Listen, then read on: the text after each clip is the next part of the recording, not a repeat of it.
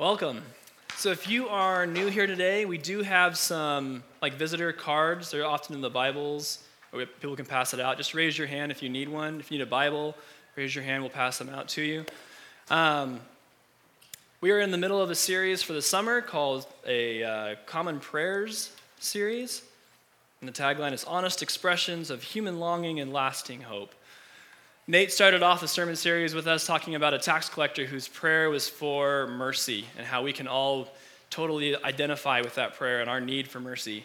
Stephanie did a sermon on how God wants us to relate to him as Father and that we can approach God as a Father and we have the ability, and he tells us to do so. Before we get into the prayer that we're going to look at today, I wanted to kind of ask a rhetorical question. That can you look back on your life and think about times when maybe somebody has said something to you, complimented you, or kind of identified something in you that really stuck with you, that at that point you can look back and be like, that kind of helped navigate me to where I am today. Whether it gave me confidence, whether it kind of built me up, and you could stand on that compliment, that prayer. I have several of them in my life. I look back and be like, yeah, that was a pivotal point in my life at that point that someone said that to me. And sometimes I feel like there are times when I'm in the position to be able to offer those. I don't always know what the right words are. But for example, I worked at a Christian summer camp for several summers when I was in college. And what I like about summer camp, similar to a weekend retreat, is that you get to kind of push out all the noise and you get to actually just kind of focus in on Christ. And as a summer camp, you've got a whole staff that are all surrounding these kids to really help them recognize who Christ is and just spend the whole week of just having a lot of fun at the same time. And one week, I had a cabin of kids that we kind of called ourselves the Misfits. And you'll understand why in a second. Normally, these kids come to camp and they have their church group that they're a part of, their friends, and they kind of get into the different cabins they want to be in. And it just so happened that this particular week, none of the kids knew each other that were in my cabin. They didn't know anybody else. They showed up, they got dropped off. They had no church affiliation, no real church background. We had one kid who was on medication for ADHD and seizure medication. And if he ever missed his medication, he would have seizures sometimes where you just kind of go catatonic, and you have to wait about 30 seconds for him to kind of come back and be like, okay, I'm good. We had another kid who was on some kind of psychotic medication, and if he failed to take his medication, I was warned he could go violent. And I was told, if he does go violent and you're in the cabin, just take your mattress, pin him to the wall, and send for help. All right. And we had another kid that showed up, and he was super nice, but he had what looked like might have been a lazy eye, and so I was like, okay, well, I got to figure out not to bring attention to that and just kind of, I don't want to hurt his feelings, don't know what's going on there. Had another kid that showed up, long bleach blonde hair, Kurt Cobain tank top on, shorts, dirty shoes and socks, and a ratty sleeping bag. That's all he had. He didn't have a toothbrush. He didn't have a spare change of clothes. He didn't have swimming trunks. And so we were scrambling trying to get him stuff to get him through the whole week. Well, later that night, I was at my cabin, and one of the kids was like, hey, Ryan, this kid has a fake eyeball. It's like, no, he doesn't have a fake eyeball. Let's not bring attention to it. Leave it alone. He's like, no, seriously, come here. So I walk around the corner, and he's pulling his eye out to show everybody his fake eyeball. And luckily, he had an eye patch, and he'd wear that when he was cleaning his eye. So he became called the Pirate. And so we were a band of misfits. But the wonderful thing about that week is we had so many good talks. We had so many just cool experiences that by the end of the week, as we're walking back to our cabin, I was like, man, what do I tell these guys now? I have no idea what they're going back into. What do I leave with them before they take off tomorrow? I remember praying to God, God, what is your heart for these kids? What do you want me to tell them?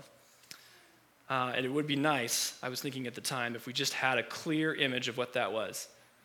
Because sometimes you feel like you're just kind of pulling straws. But the truth is, we do have a clear image of God's heart. And it's found in John 17.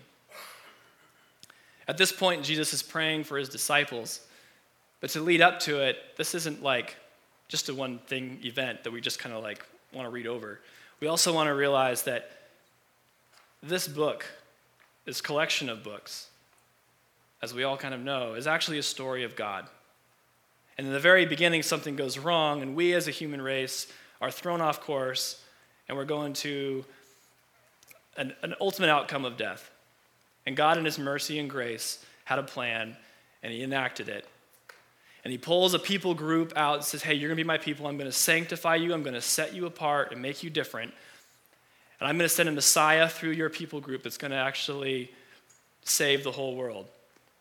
And this is thousands of years in the making, and now we are at a fulcrum point in this story, and Christ, the Messiah, is here on the earth with his people, teaching them about God, revealing the very nature and heart of God to his people.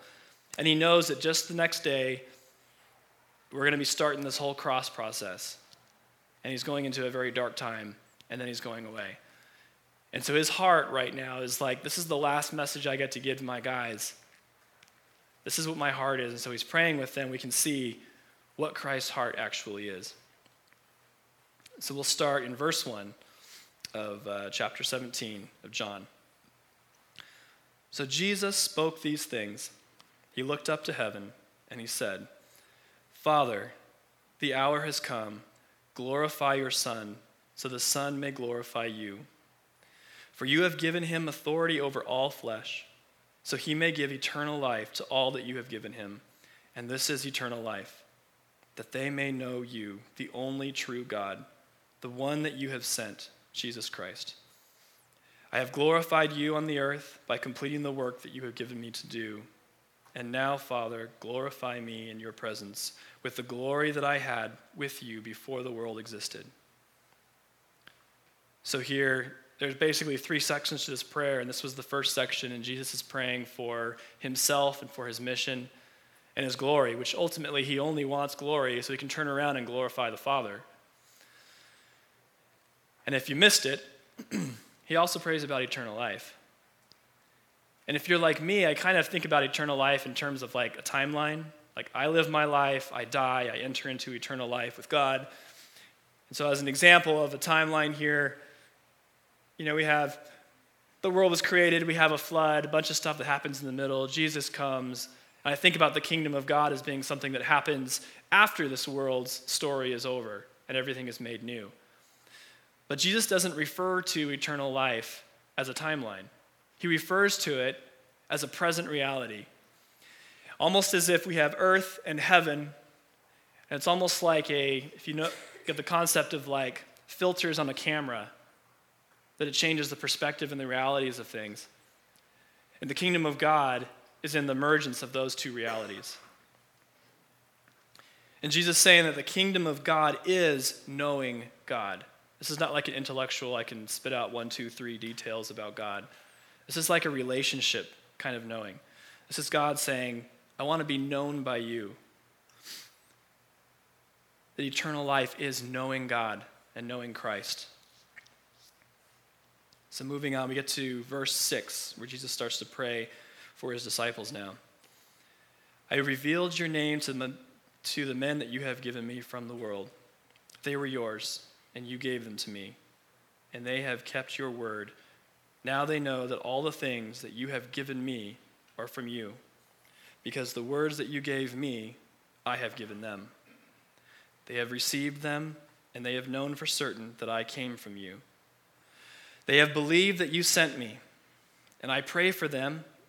I am not praying for the world, but for those that you have given me, because they are yours. Everything that I have is yours, and everything that you have is mine. I have been glorified in them. I am no longer in the world, but they are in the world. I am coming to you, Holy Father. Protect them by your name that you have given me, so that they may be one as we are one. While I was with them, I was protecting them by your name that you have given me. I guarded them, and not one of them is lost, except for the son of destruction, so that Scripture may be fulfilled. Now I am coming to you, and I speak these things in the world, so that they may have my joy completed in them. I have given them your word, and the world hated them because they are not of the world, I am not praying that you take them out of the world, but that you protect them from the evil one. They are not of the world, as I am not of the world. Sanctify them by the truth. Your word is truth. As you have sent me into the world, I also have sent them into the world, and I sanctify myself for them, so they may be sanctified by the truth. And here, Jesus is praying for his disciples. There's a lot there, but we'll just kind of summarize it and move on because of the time we've got. Here, Jesus is praying for his disciples' unity, and he's praying for their mission and for their glory, because he is glorified in them. And now we come to the third part of the prayer that we're going to focus on. And here Jesus starts off by saying, I pray not only for these, but also for those who believe in me through their message. So who is that? Yeah, that's us. That's you. Jesus' heart, right here in this part of this prayer, he is praying for you, and he's praying for me. So we can just write our names right in here. And if we read it, if it's going to be more impactful for you, just to put yourself into a position of receiving prayer, then I encourage you to do so. If you just want to imagine Christ putting his hand on your shoulder and praying this over you, that's what he's doing effectively. So here we go. I pray not only for these, but also for those who believe in me through their message. May they all be one, as you, Father, are in me, and I am in you. May they also be one in us, so the world may believe that you have sent me. I have given them the glory that you have given me. May they be one as we are one. I am in them, and you are in me. May they be completely one, so the world may know that you have sent me and have loved them as you have loved me. Father, I desire that those that you have given me may be with me where I am, that they will see my glory, which you have given me because you have loved me before the world's foundation. Righteous Father, the world has not known you. However, I have known you, and these have known that you sent me. I made your name known to them, and I will make it known so the love that you have loved me with may be in them, and I may be in them. Amen. So, the idea of unity, Jesus praying for all believers, for their unity, for our witness, and ultimately our presence with him. And this concept is not new. He didn't just introduce it in this prayer. We have verses that I'm not going to put up on the wall, but I'll share with you. In John 21, Jesus is talking to Peter, and he says, do you love me? Feed my sheep. In John 13, he says, a new command I give you, that you love one another. Just as I have loved you, you must love one another. By this, people will know that you are my disciples if you have love for one another. And at this point, his disciples are still squabbling over when his kingdom is going to come and who's going to be the greatest in the kingdom and who's going to sit on the right hand and the left hand. But they do eventually get it. And we have examples of that because we hear James, his brother, the brother of Jesus, who at this time that Jesus is praying was not a believer. And he says in James 2, indeed, if you keep the royal prescribed law in Scripture, love your neighbor as yourself, you are doing well. And we have Paul in Romans 13 saying love does no wrong to a neighbor. Love, therefore, is the fulfillment of the law. In 1 John 2, John says, whoever keeps his word, the love of God is perfected in him. The one who says that he remains in him should walk as he walked, and the one that loves his brother remains in the light. Paul in Galatians 6 says, we bear each other's burdens, and doing that we fulfill the law of Christ. In 1 Peter 3, Peter says, all of you be like-minded, be sympathetic, love one another, be compassionate, be humble. So what do we take away from this?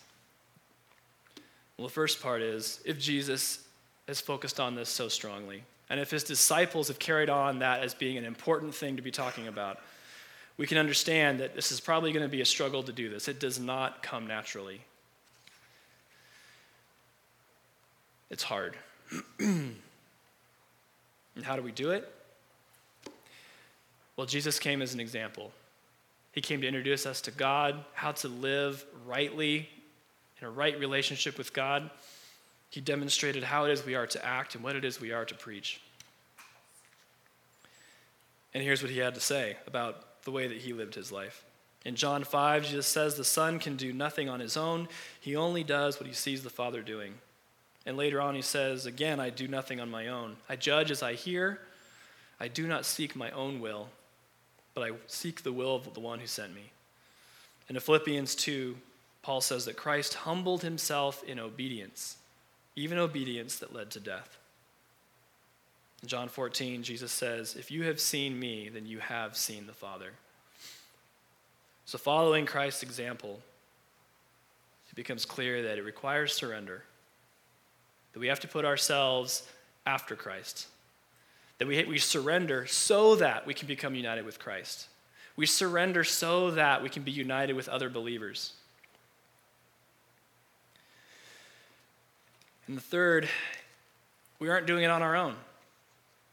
Christ has given us the Holy Spirit and the Comforter to tell us what he needs to tell us and to empower us and to give us gifts so that we can become united. We need the Holy Spirit to work in our lives. And fourth, this end result, why is unity such a big deal to God? In John 15, John says, or Jesus actually says, I have told you these many things that my joy might be made full in you. In John 4, John says that if we love one another, God remains in us, and his love is perfected in us. And one benefit of being united is that we can know that God is in us, that we are being united with God. And in Hebrews 12:2, if you haven't written down a verse, this is a good one.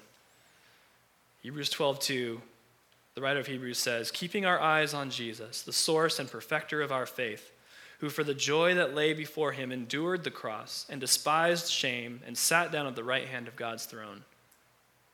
So we have Christ here during this prayer, and we have what's coming up is the cross and everything that goes along with that and the separation from the Father. And on the other end of that, we have the joy that was put before Christ. And he doesn't want to go through this middle section.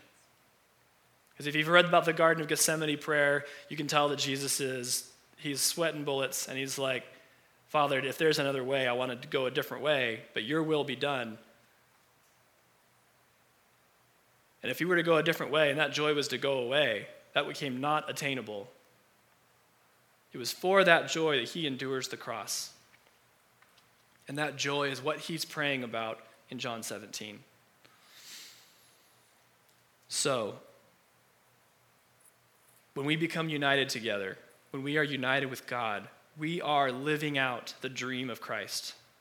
We are completing his love and fulfilling his mission. What can that look like?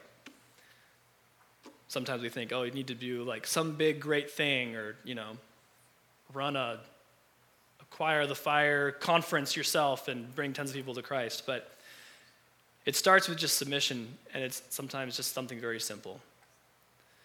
There was a small church out in Elk Grove several years ago where one of their members, and we'll call her name Rocky, she went to prison.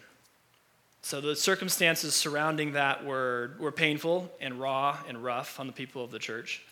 And people felt backstabbed, and they weren't sure what to do. They'd invested a lot into her, and this wasn't the outcome that they were expecting. There was one lady at the church, though, who really felt called to reach out and maintain a relationship with Rocky and make her realize that she's still part of their family. And she's like, we don't want to send her money. We don't want to play the blame game.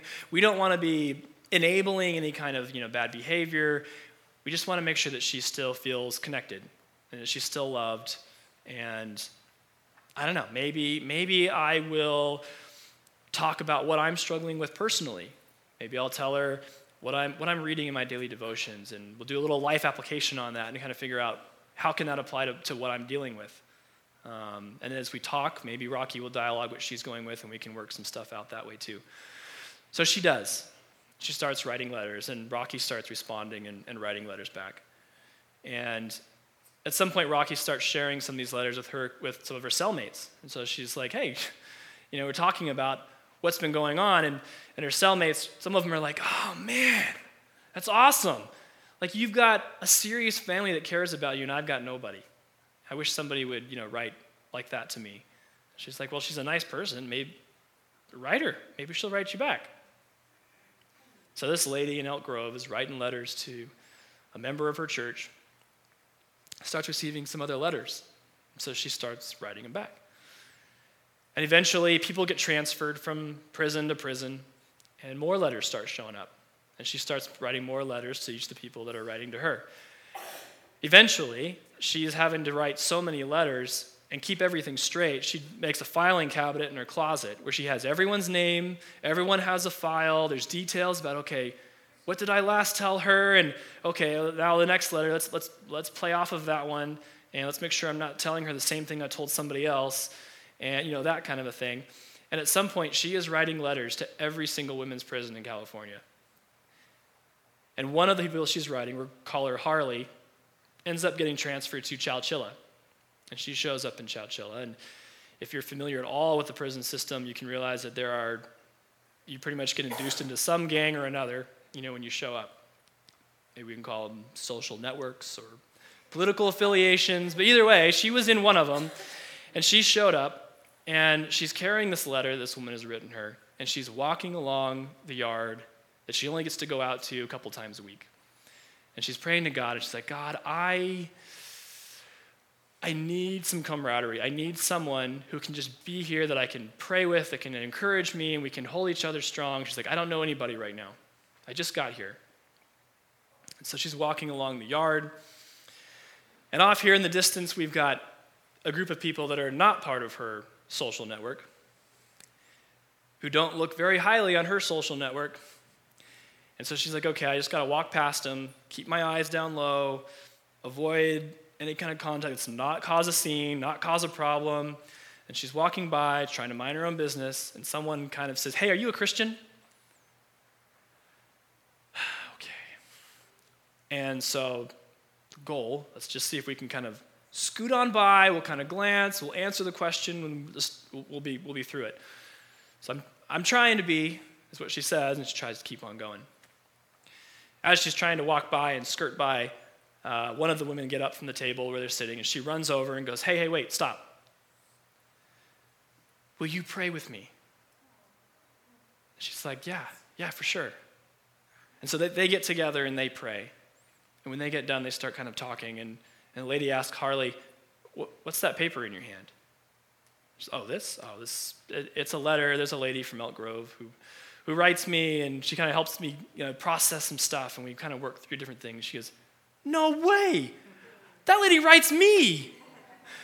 And so right then and there, they decide that they are going to meet every time they have opportunity to go in the yard, and they're going to pray for each other and build each other up. And they do. And that little group of 2 eventually grows into a group of 3, of 4, of 5, and eventually that group becomes a group of 70 women who are meeting in the yard every opportunity they can to pray and just encourage each other and build each other up. And over 20 baptisms came out of that group itself. Jesus came to give us a life where we had an exit plan out of this world, but that's not all. He came to give us a relationship with God that was unlike any other opportunity that humanity has had in history. He wants us to really know him. He wants us to be a part of his family. He calls us a body. He wants us to be united with him and united together with him as the head. And the Holy Spirit knits us together. And in the end, we bring glory to God through doing that. This is the heart of God. The joy that was set before him is this dream. And ultimately, one day, there will be nothing that separates us from him. But in the meantime, we are here as a body and his hands and feet. And his cry, and the cry of the disciples that have come before us, is that we would be united. This is Christ's prayer, and it should be our prayer too. Heavenly Father, You are amazing, and how you can just take one person's urging and of writing a letter, and you can take that and turn it into a huge ministry where you expand the kingdom through just a simple act of obedience is beyond me and beyond us. And yet, Lord, you empower us, you love us, and you call us your own. Fill us with your Spirit. Unite us together as your body. Bring us closer to you and bring us home. Amen.